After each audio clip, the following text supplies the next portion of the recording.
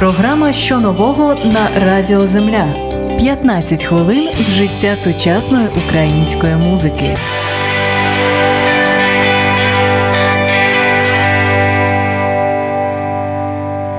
Програма «Що нового» на Old Fashioned Radio. У студії, як завжди, я, Анна Складановська. І сьогодні до нас завітала Анна Монастирська, проект You Love. Сьогодні презентуємо нову відеороботу, першу відеороботу і на дебютний трек, власне, під назвою «Де ж тут жити?». Привіт, Аню. Привіт. Зараз зачитаю передмову до твого дебютного кліпу. У ній сказано: «Пітьма підкорила усе живе, окрім маленької мрії посеред великого всесвіту. І небо вклонилося їй і подарувало одну падаючу зірку. І вона встигла вимовити лише одне слово, і те слово була любов». І твій проєкт, власне, називається You Love. Так. Тож розкажи, яку місію ти несеш у люди? Що ти хочеш сказати цьому світу? Я хочу сказати, що можна дарувати світу надію. Можливо, звучить банально, але зараз такий світ став, як на мене, дуже цинічний, і тому не вистачає такої щирості, якоїсь справжності.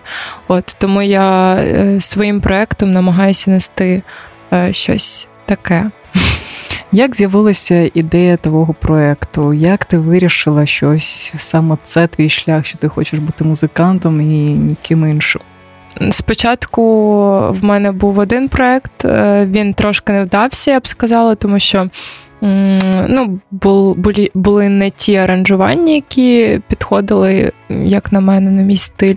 Але потім змінилася база сама, і через те, що змінилось оце нутро, через те я вибрала, власне, цей шлях, тому що я зрозуміла, що якщо зараз я вже можу презентувати себе з тим стилем, який зараз в мене виробився, то, в принципі, я вже готова йти в світ.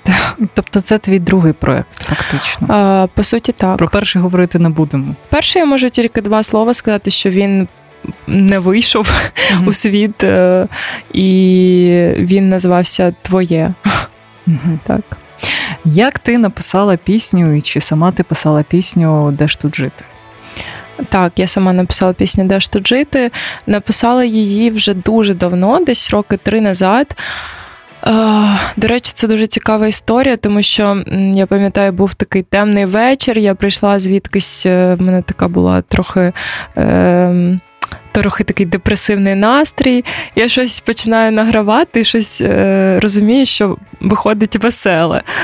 Це якось з одного боку дисонанс, тому що приходиш з поганим настроєм, пишеш щось веселе, але з іншого боку я розумію, що це якби намагання перевтілити отой поганий настрій у щось таке, що викликає надію, що викликає віру у щось краще. І тому після того вечора я зрозуміла, що це буде така пісня з іронією, але дуже глибоко вона вийшла. Чесно кажучи, мені не здалося, що пісня весела, навіть при першому прослуховуванні, мабуть, більш трагікомічна в якомусь сенсі. Чи твоя ідея кліпу, чи хтось тобі допоміг у народженні цієї ідеї і саме у її втіленні? Де ви знімали кліп? Мені дуже цікаво, тому що враження таке, що це пустеля, чи це Україна, чи ви кудись їздили? Так, це Україна, це Жуков остров, це знаходиться, в принципі, я б сказала, навіть в Києві, в Київській області. Ми знайшли, оце теж дуже цікава історія, знайшли це ми за 2 дні до початку зйомок. Це було дуже екстремально. Тобто у вас була ідея локації, і ви її шукали? Чи так, просто знайшли місце за 2 дні? Була ідея саме пустелі, але насправді у нас дуже складно знайти пустелю. Так, в Україні це точно. Ага, там є десь в Херсонській області, в Миколаївській, але, звісно, ми б туди не поїхали, тому що це, по-перше, бюджет має бути величезний. А в нас була ідея десь в Київській області знайти, і, в принципі, ми спочатку думали знімати на Позняках, якщо ви знаєте, там є. Ось, але там трошки, там почалася якісь роботи ці, і от не вдалося нам. І тому от так вийшло. За 2 дні якраз знайшла моя дівчина. Усі ці люди, які танцюють у твоєму кліпі, ти їх де шукала чи сама відбирала?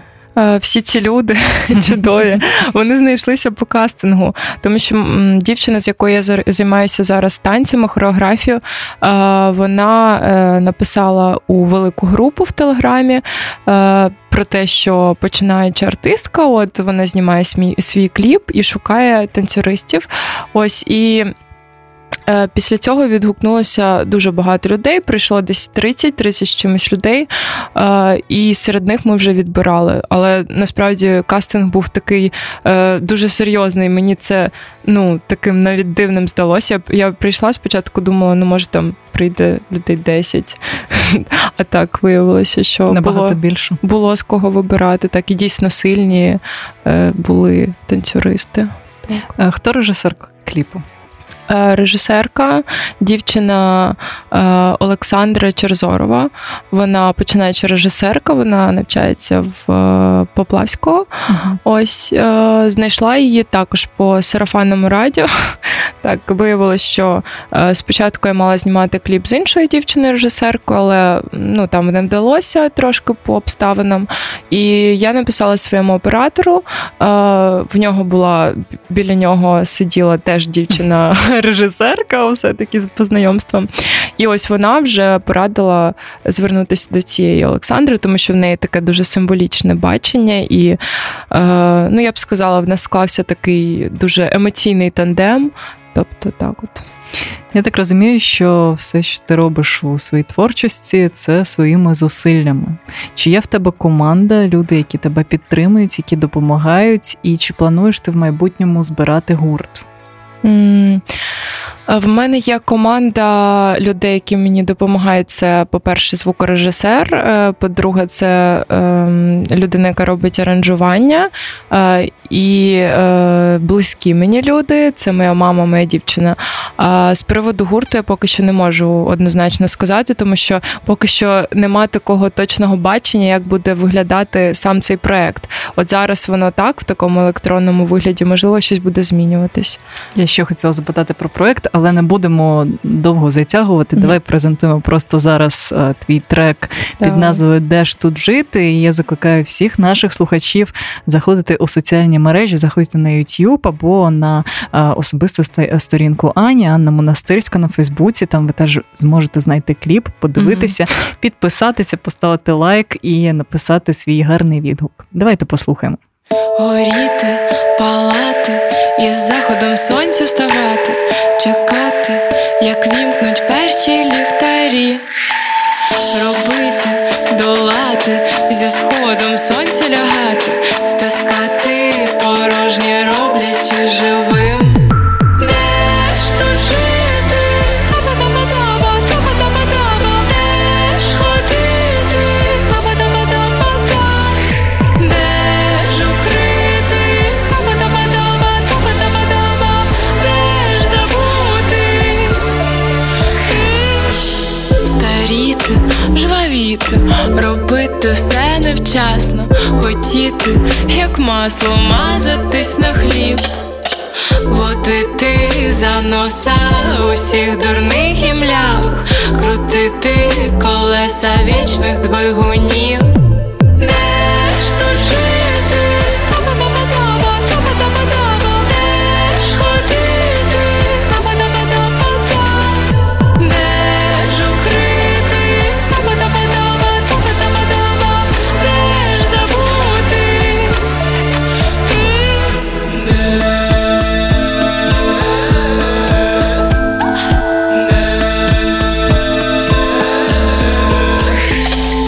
Де ти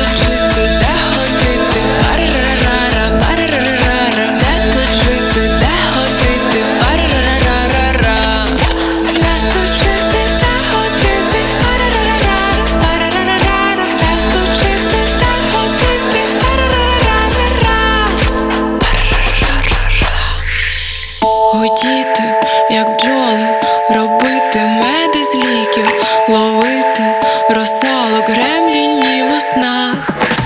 Радіти, як діти, стрибати і свистіти, з надією просити в неба щось нове.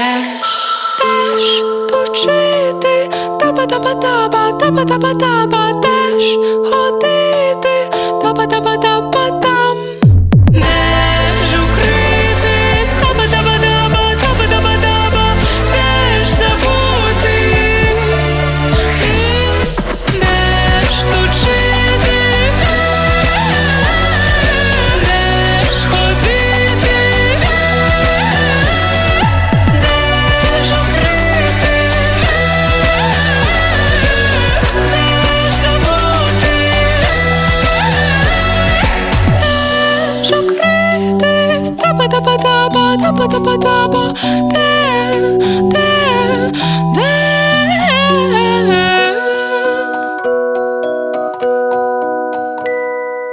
Програма «Що нового» на Old Fashioned Radio. В студії з вами я, Анна Складановська. Сьогодні у нас у гостях Анна Монастирська, проект You Love, новий проект, до речі. Сьогодні презентуємо відео та пісню під назвою «Де ж тут жити?».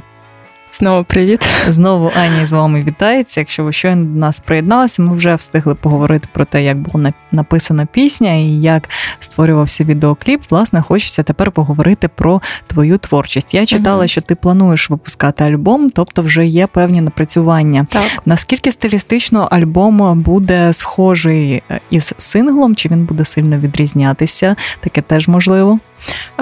Я думаю, що він буде схожий з приводу цього електронного звучання, але я б сказала, такий посил, він буде дуже такий казковий, і от саме перший альбом мені хочеться зробити таким, якби в'їхати от в усю цю тему з таким посиланням до світу.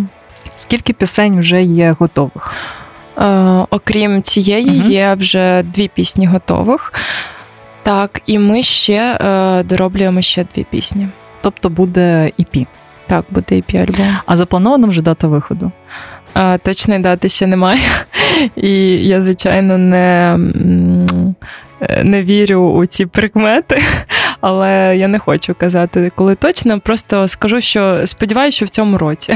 Ну, в принципі, це не прикмети, це завжди, коли приходять музиканти, ми кажемо кращу дату точно називати, тому що буває все на світі, звукорежисери не встигають зводити треки, хтось може захворіти, щось, це життя.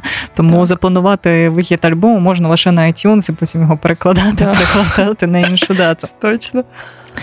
Добре, розкажи мені про те, хто ти за освітою і чим ти взагалі займаєшся по життю, окрім музики. За освітою, як за освітою? Я покинула свій університет, але початково я пішла на хорове диригування у Глієра. Навіть не так, якщо хронологічно трошки віднестися на 4 роки назад, навіть на 5, то... Так, почекайте, на 4. То я спочатку поступила в лінгвістичний, я поступила на італійську мову, але мені там не сподобалося. Я зрозуміла, що це не моє, і я пішла після декількох місяців навчання, в принципі, зрозуміла, що немає сенсу витрачати час на те, на що я не збираюся витрачати час по життю. Ось, потім я пам'ятаю, ходила 9-й рік у музичну школу, і моя вчителька мені запропонувала поступити у Глієра на хорове диригування. От, власне, я і поступила. Провчилася я там 1,5 роки, потім перевелася на естрадний відділ, але також зрозуміла, що там трошки не те, чого я очікувала, і звідти пішла, і зараз я займаюся самоосвітою. Все ж таки фахово ти більш музикант. Так, фахово я більш музикантка. Добре, як відноситься до твоєї творчості твоя мама? Тому що вона все ж таки народна артистка, в неї є досвід. Чи не переживає вона, що ти пішла по її стопах в якомусь сенсі? Чи не спробувала вона упередити тебе від українського шоу-бізнесу? Бо всі ж зазвичай бояться, це ж страшно. В неї були побоювання. Вони, в принципі, і зараз є. Коли ми спілкуємось, вона одразу мене попереджає про те, що так, тут є такі підводне каміння, з котрим ти ще зіткнешся. От, в принципі, як вона відноситься? Ну, вона розуміє, що мені це потрібно, що зараз те, чим я горю, це оця справа.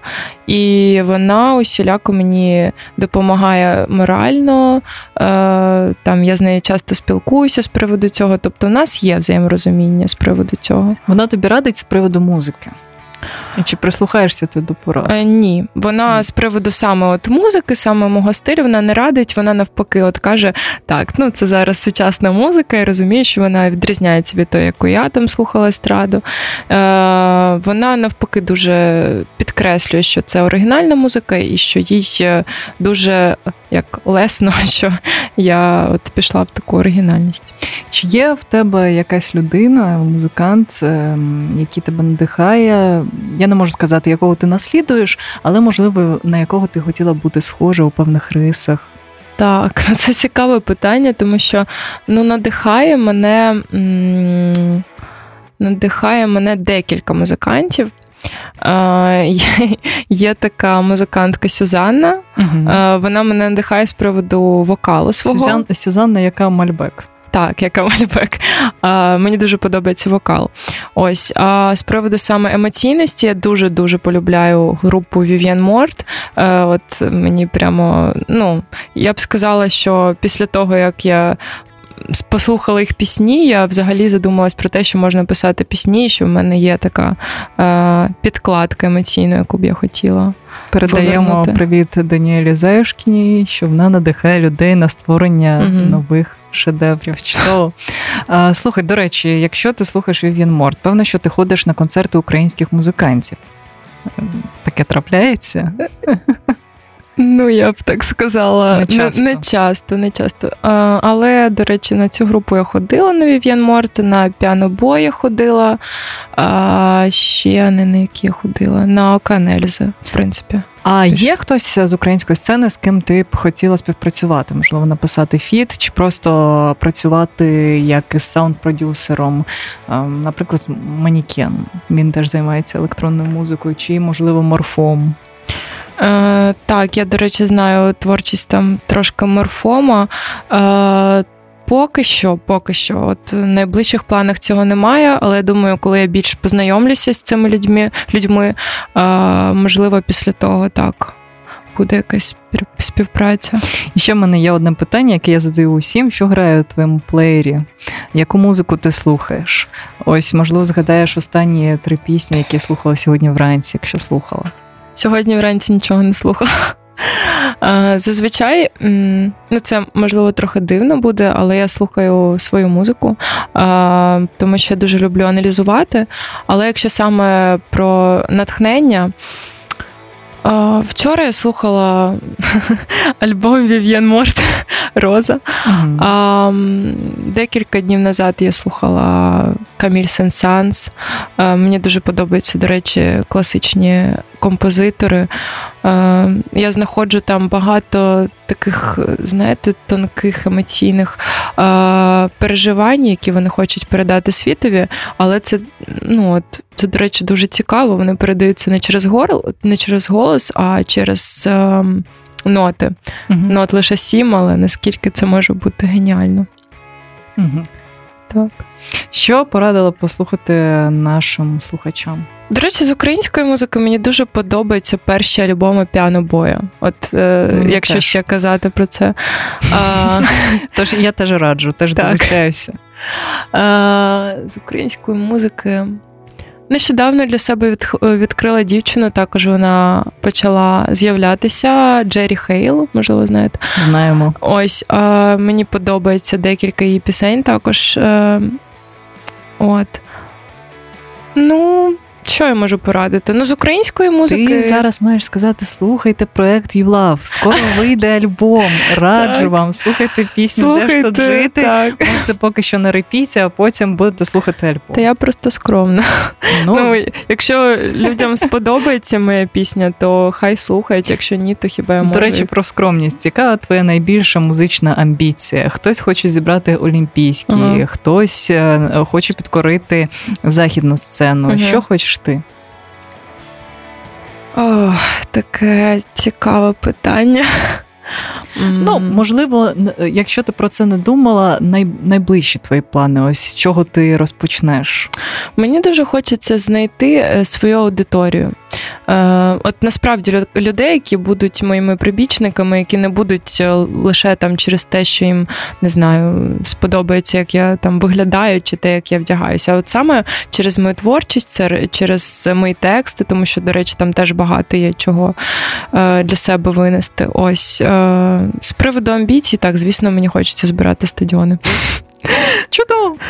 Чудова відповідь. І ще одне питання, таке трошечки із підвохом. Скажи, ти дуже симпатична дівчина, дуже гарна. Якщо тобі запропонують змінити стиль музики, якщо з'явиться продюсер, наскільки ти готовий йти на поступки своєму внутрішньому «я», співати ті пісні, які тобі запропонують?